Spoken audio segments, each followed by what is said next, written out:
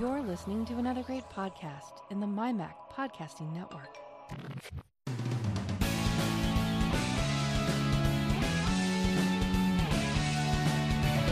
News, views, security stories, technology, and all sorts of other related chit-chat that catches our attention.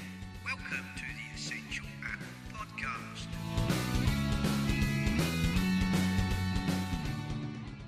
Hello, everybody, and welcome to this week's edition. Obviously, we had the Apple event. We might or might not have time to talk about that because today we have with us Ashley Hewson from Serif, and we're going to talk to him first. And Donnie's on a bit of a timeline, so if we run out of time, bad luck. I thought talking to Ashley is more interesting than talking about the Apple event that the world and his brother have chewed over already. So there you go. We have Donnie, of course, as I just mentioned. Hello, Donnie. Hello, it's been a while. Yep, it has, but there we go. And, of course, as mentioned, we have Ashley Hewson. Hello, Ash. How you doing, all right? Yeah, not too bad. Still suffering with my bunged up nose, but there we go. Soldier on regardless. Soldier on regardless. Well, it's been a while since we had you on, Ash, and quite a lot has happened since then, I guess. Obviously, you launched Publisher, which when you came on last time was in beta, or is just going into beta as it happened. Which I was on the beta. I did the beta, and then, of course, when it was launched, you had an event and blew everybody away with the secret sauce that wasn't in the beta, which was, of course, the studio mode. That's right. How's that gone? I mean, I'm assuming that's been a big hit because everybody I talk to seems to think it's a big hit. Oh, yeah, it's gone in incredibly well. I mean, it was a bit of a funny situation with us when we had the app in beta because obviously this big feature that we had, Studio Link, was something that we were kind of keeping under wraps, really. So we're having everything, all the other features and everything else of the app being sort of tested out fully by quite a long beta period we're in. I think it's nearly 9 months in total in the end before we launched it. And yeah, it was obviously quite hard to kind of restrain ourselves in terms of being able to, talk about this this great new functionality that we wanted to wait to reveal until launch day.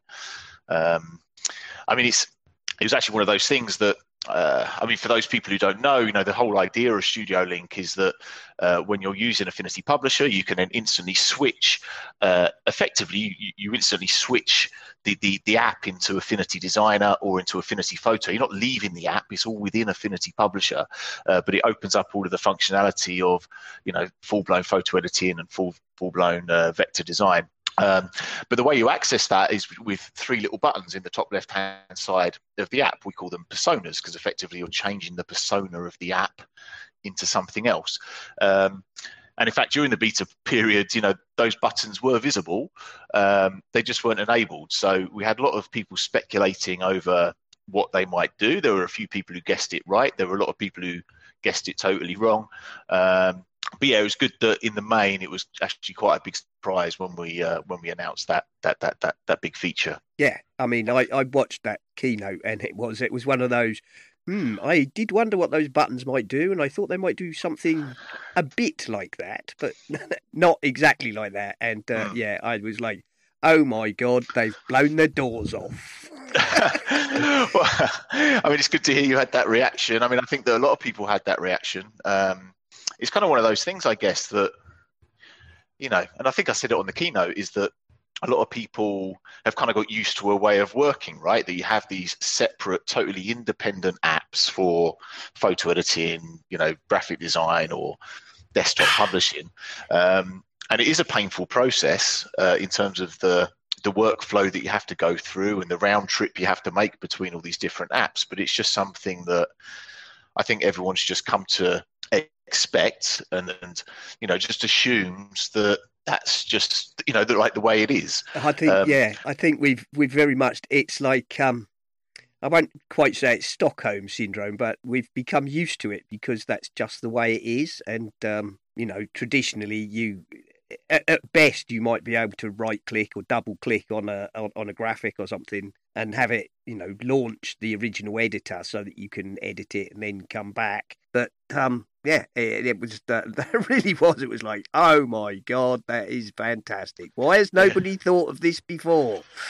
I mean, I think one of the things probably is that actually maybe no one's had the ability to do it before, in the sense that really, I can't remember. We might have spoken a bit about this last time, but fundamentally, the core technology that all of the apps are based on is actually identical across all three apps, and that's also why, of course, we share the same file format between all the three apps. That's the only way that we can do that too.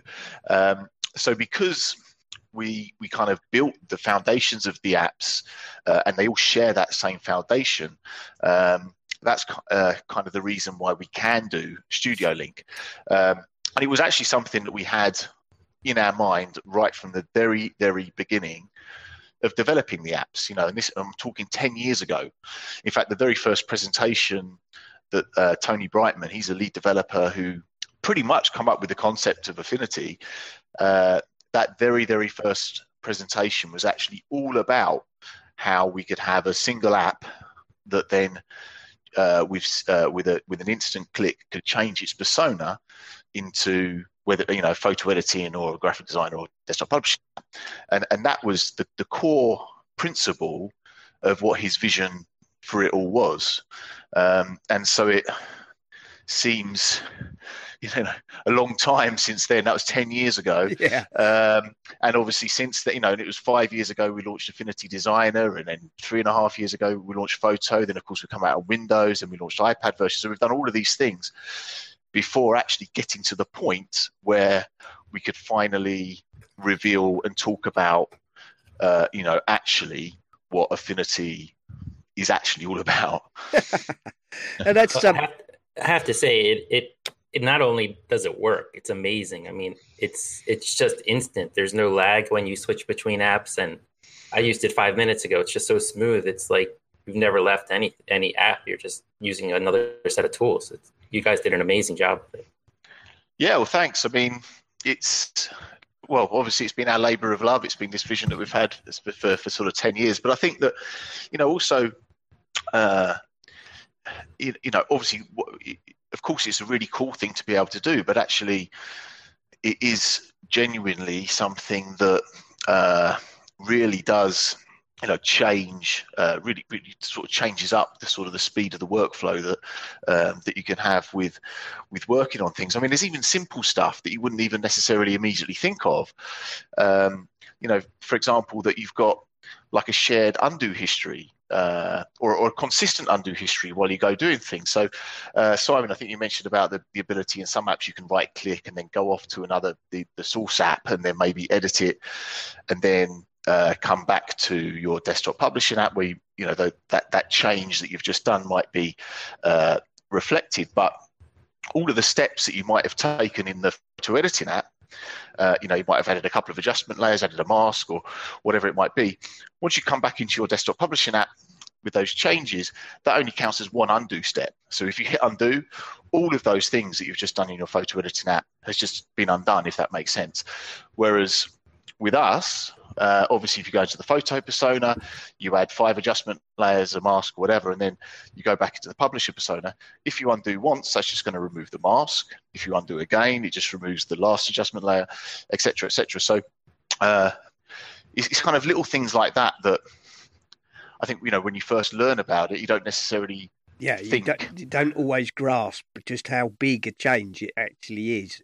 Yeah. And as you say, the fact that underneath it all, they're all one file format, as you said in your keynote, we've tagged them. They show up as, AF photo or AF designer or, AF pub. But actually, that's just so that the Finder or the File Explorer knows which app it technically, quote unquote, belongs to. And that is something that it does make a big difference once you get used to it. I mean, the first thing I found, using Affinity was I'm so used to just saving my documents and working the way that we've talked about. So the fact that to get to take something from Affinity Photo and take it out, you've got to do export. Now, there's nothing wrong with that, but it just at first felt a bit odd. But of course, once you start putting the blocks together, then it makes perfect sense, because there's no need to say, I want to export this to a JPEG. Why would you want to do that? Because that's going to flatten it and take out all your undo history and all the rest. So it's hard to explain, isn't it? It's hard until you start working with it. It's like, I guess, how would I make an analogy? It's like working in Lego and not, if saying when you export it, you've got to dip this thing that you've made in Lego in glue and set it in stone. Do you know what I mean? It's the difference between making something in Lego that you can take apart and rearrange, and doing an Airfix kit where when you stick it together, that's it. It's done. You can't pry it apart again. So it makes a kind of, once you grasp it, it makes a sort of fundamental difference in the way that you look at how you work.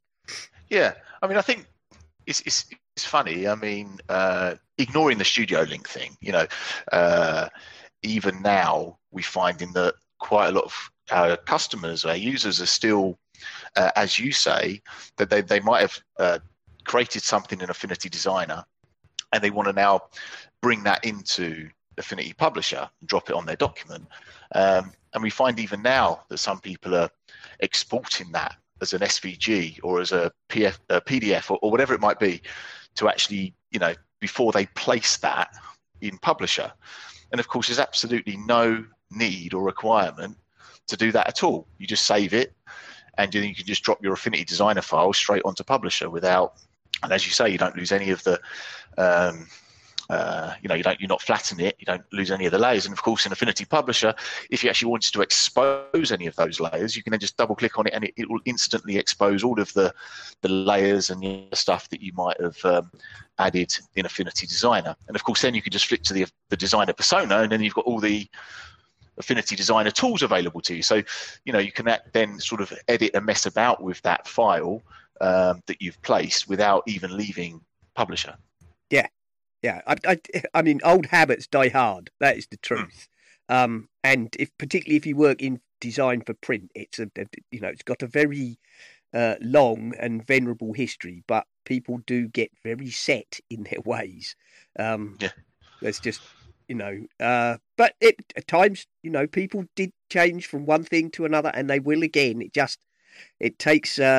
sometimes takes a while, and of course, some of it is just habit, and some of it, of course, is if you do like I do, working quite often, what you'll get is people will say, "Oh, can you send me that logo? Oh, can I have just the form off the bottom of the page?" But of course, from Affinity, it's only a matter really of exporting that at the last moment if somebody wants it. It's but it's just habit. Yeah. People do things out of habit because that's how they've always worked, and like you say, you're probably right. I don't think anybody else has actually realistically had the option to do what you've done, which is to build one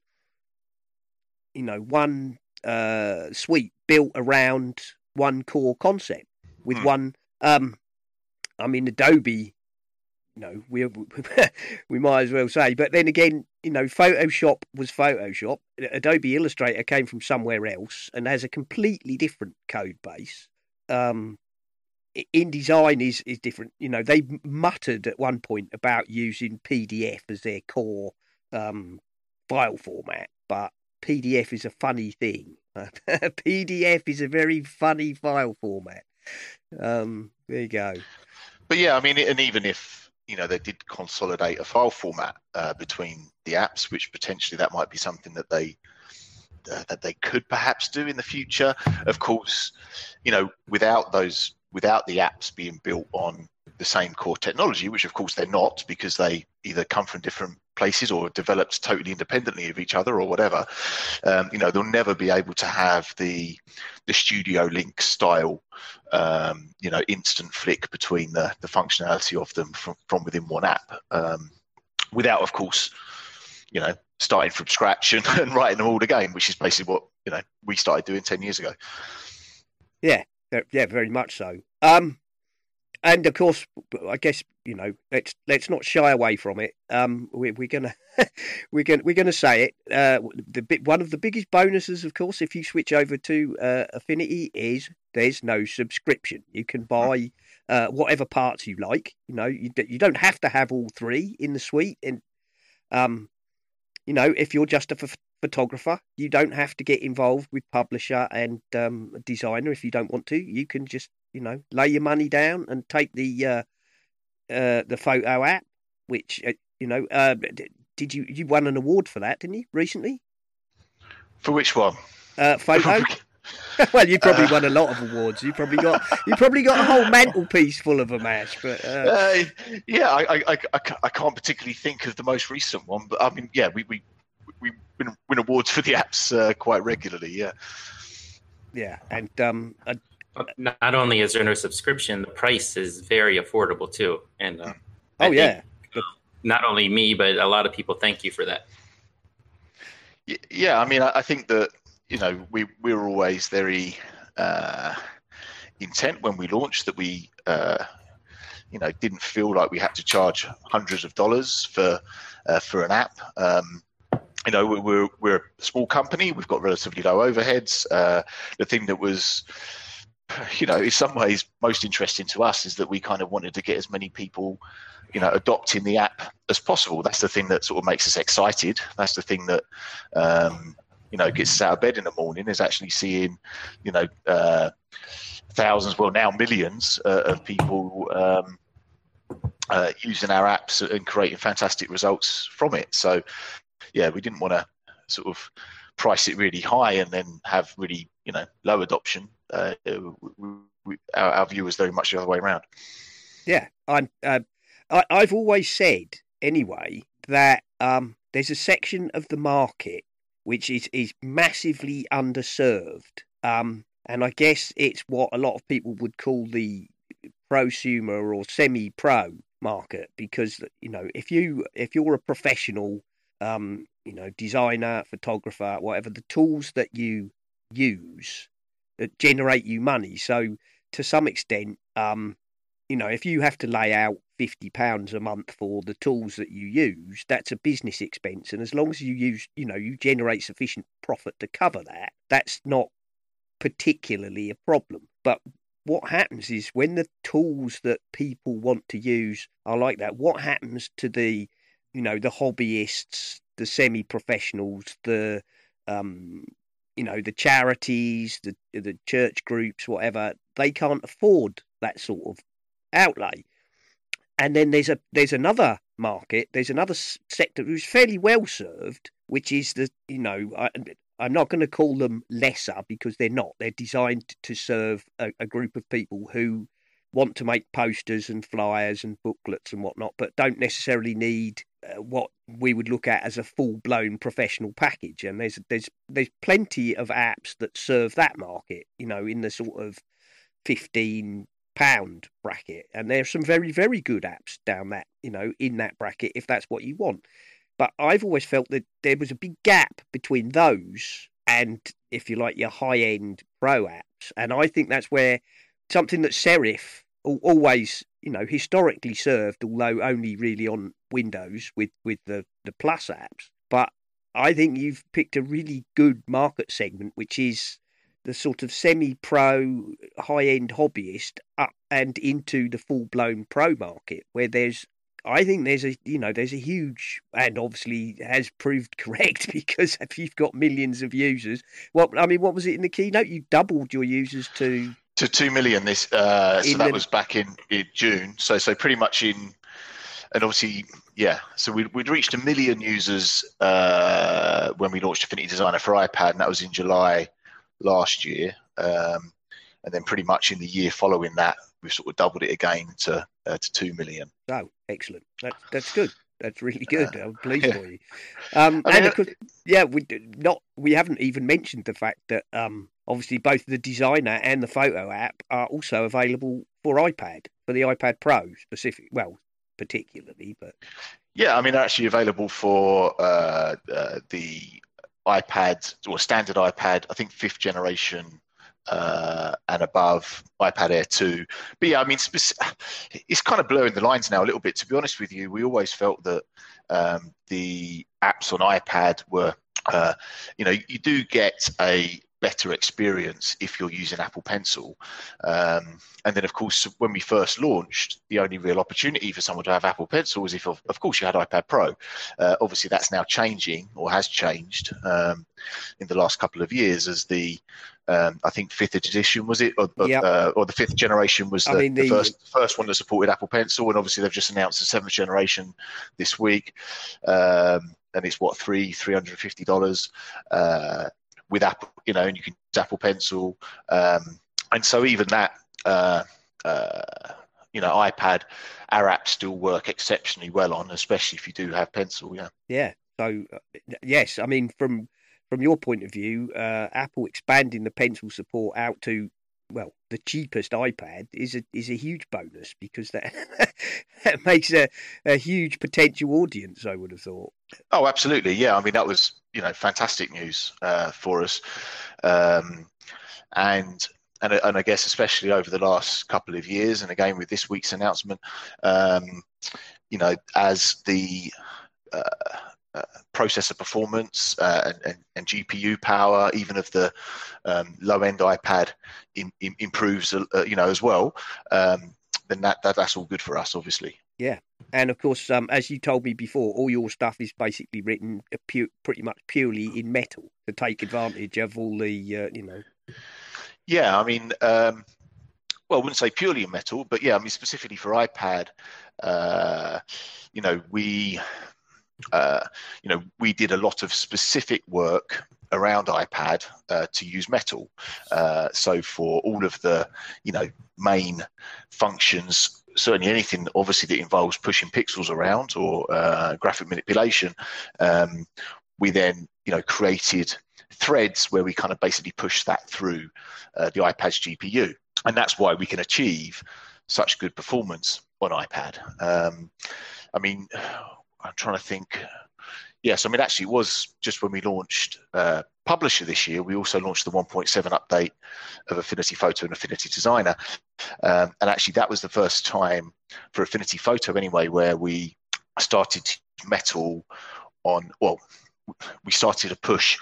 We already were using Metal a little bit on Mac, but the 1.7 launch was, we massively expanded all the functions that we actually use Metal for now, even on Mac, and the performance of that is just totally insane. Yeah, actually, I remember now. I recall last time you were on, actually, when we talked about Metal, you said, I'm pretty sure I recall now that you said that you were going to expand the use of Metal on Mac, because when you'd started building out the apps, that Metal wasn't the big thing it's become in the intervening years. So yeah, and, I mean, yeah, and yes, obviously a lot of people, of course, are also happy and comment quite frequently that you don't sit on your laurels. I mean, the updates seem to come thick and fast. I mean, what we on 1.7.2 now is the latest one, with more speed improvements, more benefits, more shiny. Yeah, I mean, I think that, to be honest,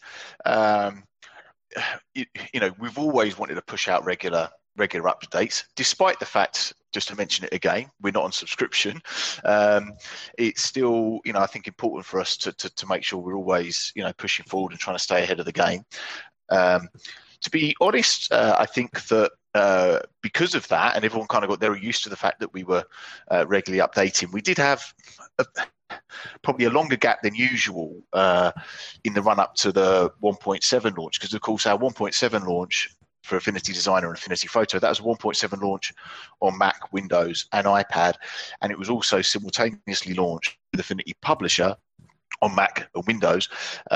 So there was about what does that make it? Eight effectively different apps on different operating systems that we, had geared up to launch on the same day. And of course, it was important that everything got updated on the same day to 1.7 because that was the code base that publisher was using, and that's the thing that enabled Studio Link to work on day one, and for everything to still share file format on day one. So it was an incredible challenge for us to do that, but it kind of meant that maybe 6 or 7 or 8 months before the launch of 1.7, everyone started to go, hey, why hasn't there been an update recently? But it was, and some of the reasons why we hadn't updated, we actually wanted to keep secret as well. So there was a little bit of impatience, or people wondering, if there was anything wrong, why haven't you done it? But it was all because we were kind of holding everything back to launch on that one day. And now, updates will start flowing, every few months, similar to what we were before. Now we've got that out of the way. Yeah, well, I can imagine that was a bit of a Herculean task. I'm not surprised. And of course, you, as you say, you launched Publisher simultaneously for Mac and Windows, which, of course, with the previous apps, I don't think you did you? You launched on Mac first, and then Windows shortly after. So that's a big push, really. That's a big push. Yeah, absolutely. Yeah, it's huge. Right. Now I'm going to ask you a question, which you do not have to answer. You can tell me it's a trade secret. But a lot of guys in our Slack room are particularly interested in what you might or might not be planning next, and a lot of them are quite keen to hear if you might have any plans to do a Lightroom competitor to go with your Photoshop competitor. Sorry, you want me to answer that? Yeah. Well, I did. There's a big gap on the top left-hand corner of Publisher where there are a lot of icons can still fit in there. So, I mean, to be honest with you, it's kind of, we've not necessarily kept it a particular secret. I mean, it's absolutely been in our thoughts that would create some form of asset management tool for Affinity, and to be honest, we've kind of dipped in and out a little bit of starting to do some work on it. So the truth is that I'm sure at some point we will have a DAM app. It is still very uncertain over what sort of timeline that might be on, but of course it's something that we know everyone's asking for. All of our customers want it, so we know it's will be an important thing for us to do. I think, as I've already mentioned, the trouble is we're a small team, and we've now got 3 different apps on all these different operating systems, and it's always just a case of trying to focus our efforts in the right place. Keep all the plates spinning, Ash. You're Exactly. trying to keep all the plates spinning at the same time, and the more plates you put up, the harder it gets. Yeah, and I think the one thing that we've already committed, of course we have to do, is Affinity Publisher on iPad. So that's another plate that will be added into the mix. Speaking of that, I don't know if you can answer this or not, but I'm assuming it might be something you can answer. I'm going to assume Studio Link can't happen on the iPad just because of restrictions with designing the apps and the way it works on the iPad. Yeah, I mean, why don't you continue assuming that? Okay. Yeah, if ever there was a backhanded leak, it was that. Yeah, one. really. You might have gotten a scoop there. Well, but, so what's your timeline on the app coming to the iPad? Do you have like a set date yet? No, I mean, just generally one of the ways that we've kind of always worked with our development team in particular is to not necessarily put hard dates or deadlines in place, especially with something such as a Publisher on an iPad, where, to be honest, I mean, first of all, we're working on it, right? We're actually actively working and developing it. But there are still, to be honest, problems to be solved, and it's all R&D. You can spend months working on a possible solution for something, and then it turns out it doesn't do the job, and you have to kind of scrap it all and start again. Apple makes an update and messes everything up. Well, that's also possible. So, yeah, I think that we know that. I mean, a publisher does have some unique challenges on iPad. Not least of which things like some of the file management. I mean, Apple are making lots of improvements. I mean, iPad OS has got some more improvements, but I mean, just put simply, of course, with desktop publishing documents, people always generally link to images. They don't sort of embed them in their document, and so. Especially if you're working in a business in a network environment and you've got all of your images that are linked to your in-house DAM product, whatever it might be, then if you then take that document away on iPad, you still somehow need to ideally be able to link to those images. So there's problems with such stuff around that. There's problems with fonts because of similar thing. So and these are the types of considerations that we didn't necessarily need to, or problems that we didn't necessarily need to solve with Affinity Photo and Affinity Designer, but we sure as hell need to solve them for Affinity Publisher. So, so there are some unique things with that makes it quite a challenging app on iPad. But as I say, we're actively working on it. I'd certainly hope that we get it out at some point next year, but it is probably more towards the end of next year than the start of next year. But hopefully we'll be a bit clearer on where we're at in another, say, 6 months. Well, I think I'm sure everybody would be glad to hear that, but I also think certainly, I know that listeners to this show are very much of the opinion that it's nice to know, as long as they know it's coming, and they'd rather it came out when it was ready rather than coming out on a fixed date and only being 3/4 ready. That's very much a thing we get in the sort of feedback here when we have people like yourself on. Quite realistically, often people like yourself say, "Well, I can't say specifically because we have to solve various problems, and it will be done when it's done." But the feedback we always get usually is, as long as company X, Y, or developer X, Y tell us that they're working on it and it's progressing, that's enough, because that we can hold on to that hope, and we'll look forward to it coming out when it's ready. So yeah, I mean, I think that's important. I mean, as I already mentioned, I mean, like, say the Affinity Publisher on desktop, we ended up being in beta for 9, 10 or 11 months. I can't remember now, but it was about a long, 9 months, I think. Yeah. It was a long time, and that was, really. I mean, because I think we started the beta in, say, August time last year. We were originally planning potentially to launch it by the end of the year, but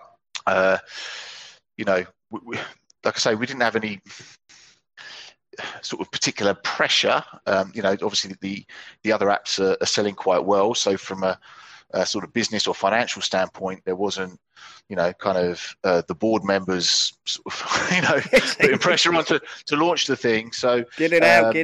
Yeah. Yeah. So and it's great that we can be in that position. We don't have external shareholders putting pressure. All that sort of stuff that a lot of companies have to deal with, or maybe external investors or whatever it might be.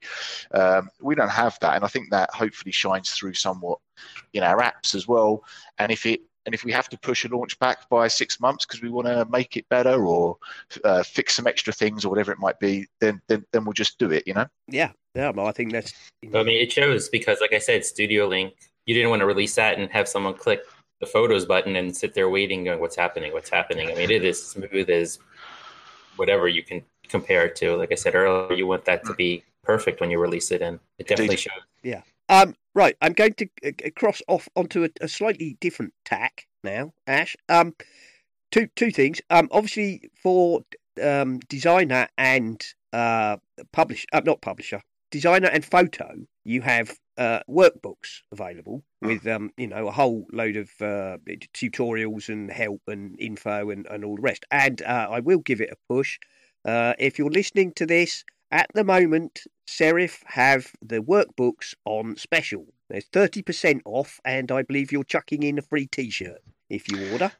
There's, I think the T-shirt is actually like an email exclusive to. Yeah, well, I'll put the link. I will put the link in the show notes for the listeners. Yes, Good. there is. There's a follow this link to get a free T-shirt when you order your. So the link for that will be in the show notes. If you want to get a free T-shirt as well as 30% off the workbooks, and of course, you know what I'm going to ask you next. When will there be a workbook for publisher? Well, that will definitely be out next year. I mean, we're working on it now. Yeah, I would expect it to be out in the first half of next year. I can't necessarily give you a more accurate thing, but it's being actively worked on. I mean, to be honest, some of the things that we are,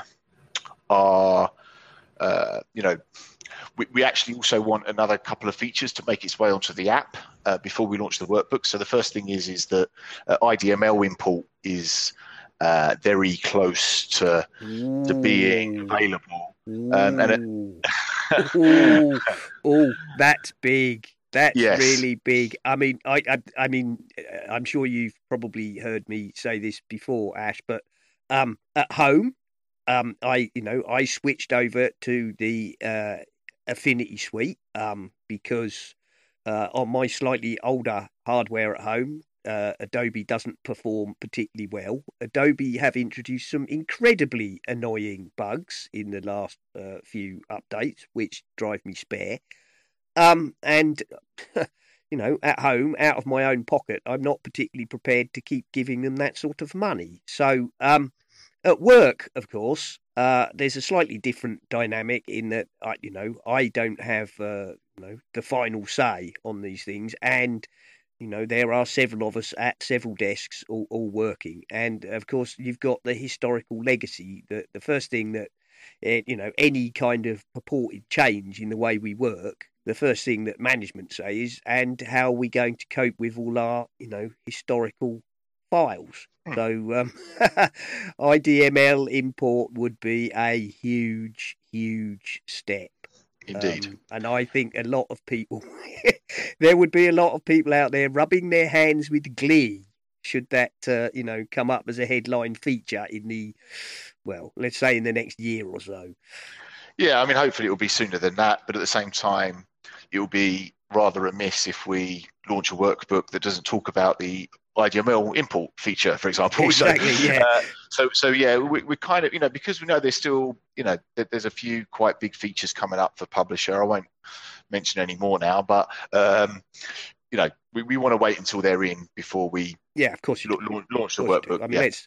I mean, whenever people have asked me about, the Affinity suite and how does it compare to the Adobe suite, I always say, it's 95% there, but you've got to bear in mind that, the Affinity products are, 5 years old at the most, as you said. Photoshop is 30 years old, for God's sake. And I think, or is it Illustrator? I can't remember. But I mean, I've been using, let's face it, I was using Adobe Illustrator because 88, Illustrator 88 was a big thing. So there you go. That shows you how long Illustrator's been going. And Photoshop was a few years younger than that. So they've got a long head start. They have.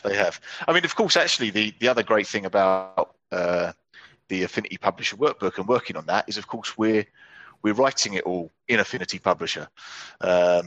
So that's kind of quite cool that all of the workbooks would have actually been composed and laid out and everything within the app that we're talking about. Yep. Well, the dog fooding at its best. And also, of course, if you're doing that, if you find any bugs, you can squash them before you publish the book. That is true, yeah. Yeah. Oh, dear. No, so that's good. That's all good. That's all really good news.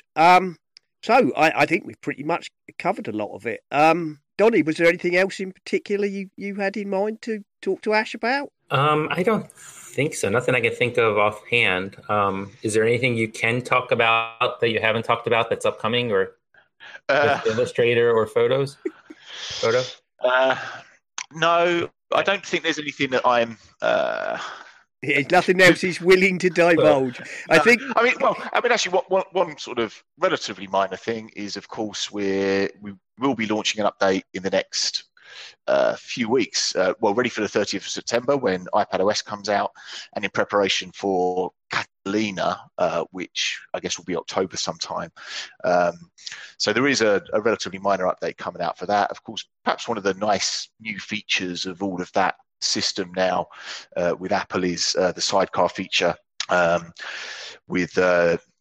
you can use your iPad as a second display, but you can also use it as a pseudo graphics tablet. So obviously that's quite a cool thing for us. So our apps will definitely be having updates to be able to fully support all of that, ready for their launch. But yeah, that's the main thing that's kind of upcoming shortly. Does the I forget what it's called, but the feature where it's supposed to be the one-click button to make the apps work across platforms, I'm guessing that doesn't help because the apps are so different, even though they're similar between iPad and Mac. They're still so different in some ways with how they work, the workflow and everything. Yeah. I mean, actually, one of the things with what do you mean in reference to the sidecar feature? No, not sidecar. I forget what it's called. When you have like an iPad app and you're supposed to be able to click a button and then it converts it to the Mac app. And we're not so at the moment, at least, we're not really kind of considering utilizing any of that functionality. I mean, obviously, I think a lot of apps that will do that are apps that at the moment are just on iPad and they want the ability to run on Mac. But I think that from what I know or what I've seen, and I'm not fully versed on this, that's mostly relatively simple apps, like it might be a flight booking application or something like that. Right. Rather than a full-on creative thing where you might be editing 100 megapixel image and you want real-time editing. And of course, for us, we've already got Mac and an iPad version. So we also very much want. I think it's very important that they're very different. iPad is, it's got all of the features and functionality, but for it to work as an iPad app, you do need to totally rethink the UI, gestures, all of these things. Whereas on Mac, when you're using a mouse or whatever, it's a very different way of working, and you kind of want high density and be able to see many more things when you're working. So I think our approach of keeping focused on the Mac OS version separately to an iPad OS version is still very important. No, I think possibly what Donny was thinking about is that there's the handoff, so that. But of course, as far as I can see, that you don't really need to make much use of that anyway, because if you're using one file format and you can go from. You simply close one device. Save it in iCloud and just close one. Close your iPad version and open the file on the Mac or Windows.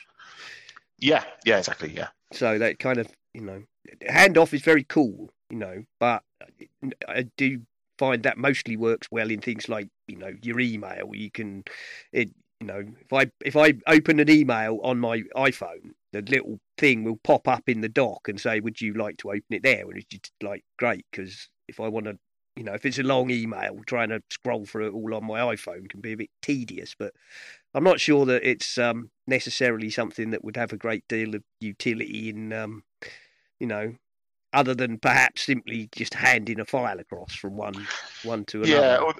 I mean, although from our testing and our perspective, handoff has actually never been a particularly fast. So it's fine for handoff. Like if you're browsing a website on your Mac and you want to pick up the same page on your iPad, it's only got to send your iPad a very small amount of data, exactly. Just a web address. And if it's an email, it's just got to send a bit of text. It might be 100K at most. Yeah. Whereas our documents are very big, and actually the handoff tech, at least at the moment, doesn't really allow for sort of instant transfer. You still got to wait for it to come across. So you might as well just close one. Put it on iCloud Drive and sync it. It's the same sort of speed anyway. Yeah, it's the same, exactly the same. I don't, I wouldn't. Yeah, I'm certainly not going to ding you for that one, Ash. It's no, that's that makes perfect sense. So, thank you for coming on. Basically, it's been a pleasure. Yeah, I can't believe it's been a year or so since we last spoke. But, I know it's been amazing. Well, what we normally do here is the sort of wrap up. I know Donny's going to get off, so I think we're probably just going to close the show out with John Nemo. So if you'd like to just tout where people can, go read more in case they don't know enough already, feel free and, mention your social medias and the such, and that will be lovely. Well, sure, yeah. I mean, obviously, you just go on Google and search for Affinity apps, which will take you to the right place, but it's affinity.serif.com. Our social handles are at Affinity by Serif, obviously on Facebook, Instagram, Twitter, all the usual places. Lovely. Fantastic. Donny, are you going to do your huge marketing empire?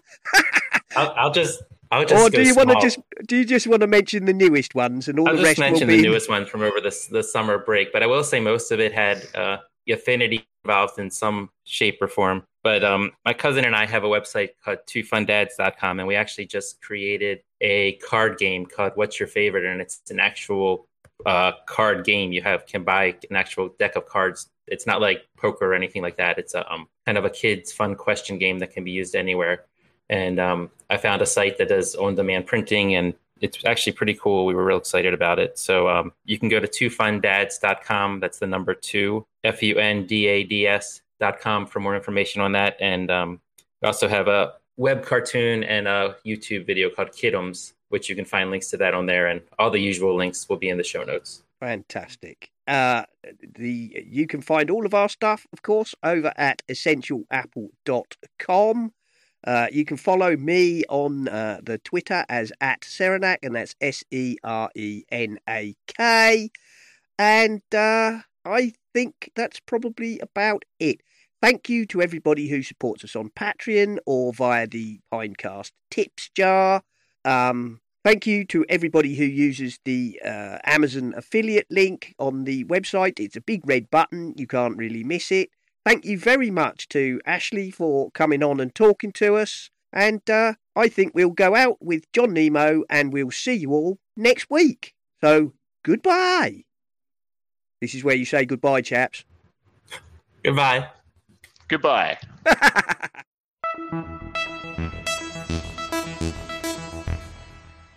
Nemo's hardware store just received 2 excellent power charging systems from a company called Limitless Innovations. It's all one word on their website, LIMITLESSINNOVATIONS, limitlessinnovations.com. The first one is an exceptional value. It's called Charge Hub, CHARGEHUB, Charge Hub Home Base Power Bank Docking Station, $60 in the U.S. It's an oblong dock with a slot for setting your phone in, and included are 4 4,000 mAh power banks, USB portable power charging units. They're small, they're compact, they hold enough to more than charge up even the biggest iPhone. They have an extra bonus of a little flashlight or a torch built in, and this is a fabulous product for $60. 4 of these, 4 different colors. There's a gold, they're sort of like the Apple colors, a rose gold. The colors are a gold, a rosy, and then a graphite and a black. This is terrific. When I teach, I can just hand one of these to 4 students in my workshop, and I say, low on power? No problem. Charge your phone, your pad, whatever, your camera, headphones, speakers, whatever. Just charge them up. This is terrific. Anybody who has a family, works in a classroom or lab or office setting, for $60 US, this is exceptional value. Strongest recommendation from Nemo's hardware store to the Charge Hub Home Base Power Bank Docking Station. Please look this up at limitlessinnovations.com and also from the link on our website here at Essential Apple. You will want to get one of these as a gift for everybody you know and receive it as a gift from everybody you know. It's that good. Well done, Limitless Innovations, with lots of innovation at a very, very reasonable price. From the same company, we also have the Charge Hub Go Plus, CHARGEHUBGO, and plus, the plus sign, the Charge Hub Go Plus power bank with wireless charging pad, USB charging port, and 2 built-in cables for $40. This is a screaming deal. You charge this up using your typical USB micro charger, and they give you a cable. You can plug it into any power brick that you have that has USB in it. And then very, very conveniently, tucked in to the sides of it, it's slimline, it's long and narrow, but very slim, is both a lightning tip and a micro USB tip. Really, really handy. And then, right on the top, right in the middle of the flat part, is the little circular area for charging up your Qi, Qi, whatever you charge up using wireless charging, including a phone, and let's see if an Apple Watch will work. We'll find out. Let me read you the description. It features a wireless charging pad, a USB charging port, 2 built-in charging cables that are compatible with micro, lightning, and USB-C devices. The powerful 5,000 mAh battery capacity will keep devices charged without needing any additional accessories. I agree. I am taking this with me when I travel, everywhere I go. This is a fabulous product. And again, I give it the strongest recommendation. Only $40 for something this versatile, well-designed, stylish, and incredibly easy to use. To tell you the truth, I don't know about the Apple Watch. I'll have to find out about that. But if it's going to work, it's going to work. But definitely something that uses the Qi or Qi charging will definitely work on that round circle on the top. Final product has nothing to do with charging. That's the zipper. I'm unzipping it. There's 2 compartments on the side. It's a large rectangular duffel, sort of like a huge tote bag, like you could put a small musical instrument in. I'm unzipping the other side, and it's called a sneaker duffel. You can put 2 pairs of shoes, one on either end of this. There's a pocket on the outside for a water bottle, another zippered outside pocket for putting chargers and other accessories. Then you unzip the top using 2 zippers. You look in, and it's about 7 inches across by a foot and over a foot deep. There's a nice shoulder strap with a pad on it. And my favorite feature, a Velcro compartment that I can slide my iPad in, or a small, very small computer. But what this is, it's a bag for athletes and anybody who wants to isolate your shoes from the rest of your stuff. I don't need to explain why. Sometimes that really comes in handy. Let me give you the name, the description, and the price. It's called the Galaxy Black Reflective Sneaker Duffel by Hex, H-E-X. Website is Hexbrand, Hexbrand, hexbrand.com. Cost is $160 in the U.S. You will have this for decades. It is very well built, very rugged, stands up extremely flat, even has little feet on the bottom to keep it off the floor. Now it's interesting. They show in their picture the iPad being on the outside, in the outside zippered compartment. I actually thought it might want to be on the inside, but you can decide on that. There are some good pictures, very good pictures on the website, much better than I could take. So please have a look at the beautifully lined, really well designed. It's sort of a rugged and squishy material all at the same time. A double grab strap at the top to hold it, and then the aforementioned shoulder strap. It's really neat. On the website, it shows it expanded with the sneakers in there. And you don't need to use it just for luggage. We're going to use it in my music group to put in microphones and other cables so we can keep track of what's what. So $160 is a lot of money. There's a lot of value here in the Hex Galaxy Black Reflective Sneaker Duffel from a good company. We've been working with them for a long time here at Nemo's hardware store. There's even some vent holes, some little tiny vent holes to vent the aforementioned speakers. Oh, and there's a little mesh pocket inside of each of the sneaker compartments for putting in other stuff, athletic stuff, goggles, swimsuits, whatever you take when you travel, whether you're athletic, technical, or just a mere mortal, carrying around your stuff in a stylish and reflective sneaker duffel. Well done, Hex, and very well done, Limitless Innovations. Back next week.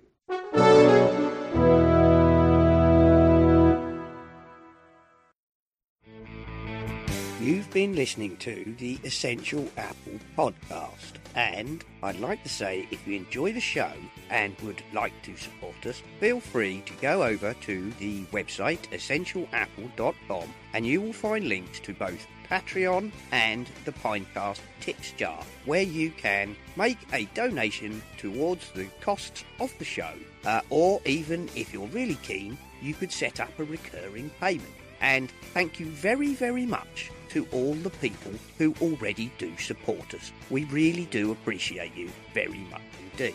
This show is, of course, part of the My Mac podcasting network, where you can find a variety of other shows like the My Mac podcast with Guy and Gaz, the G-Men, Tech Fan with Tim and David, the Nintendo Club podcast, the geekiest show ever, the Three Geeky Ladies, Bart Bouchot's and his wonderful Let's Talk Apple, and possibly some more that I forgot. So why not go over to mymac.com, take a look at the available podcasts, and take a listen.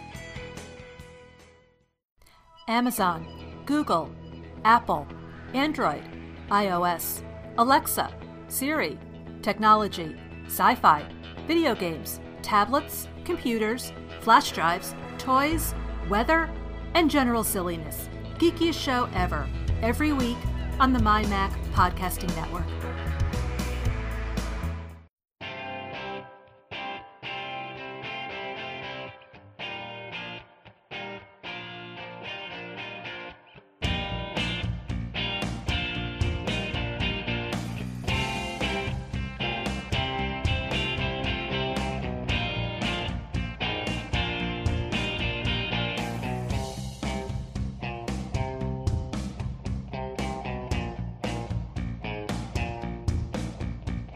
This has been the Essential Apple podcast. We hope you enjoyed the show and we look forward to you joining us again another time.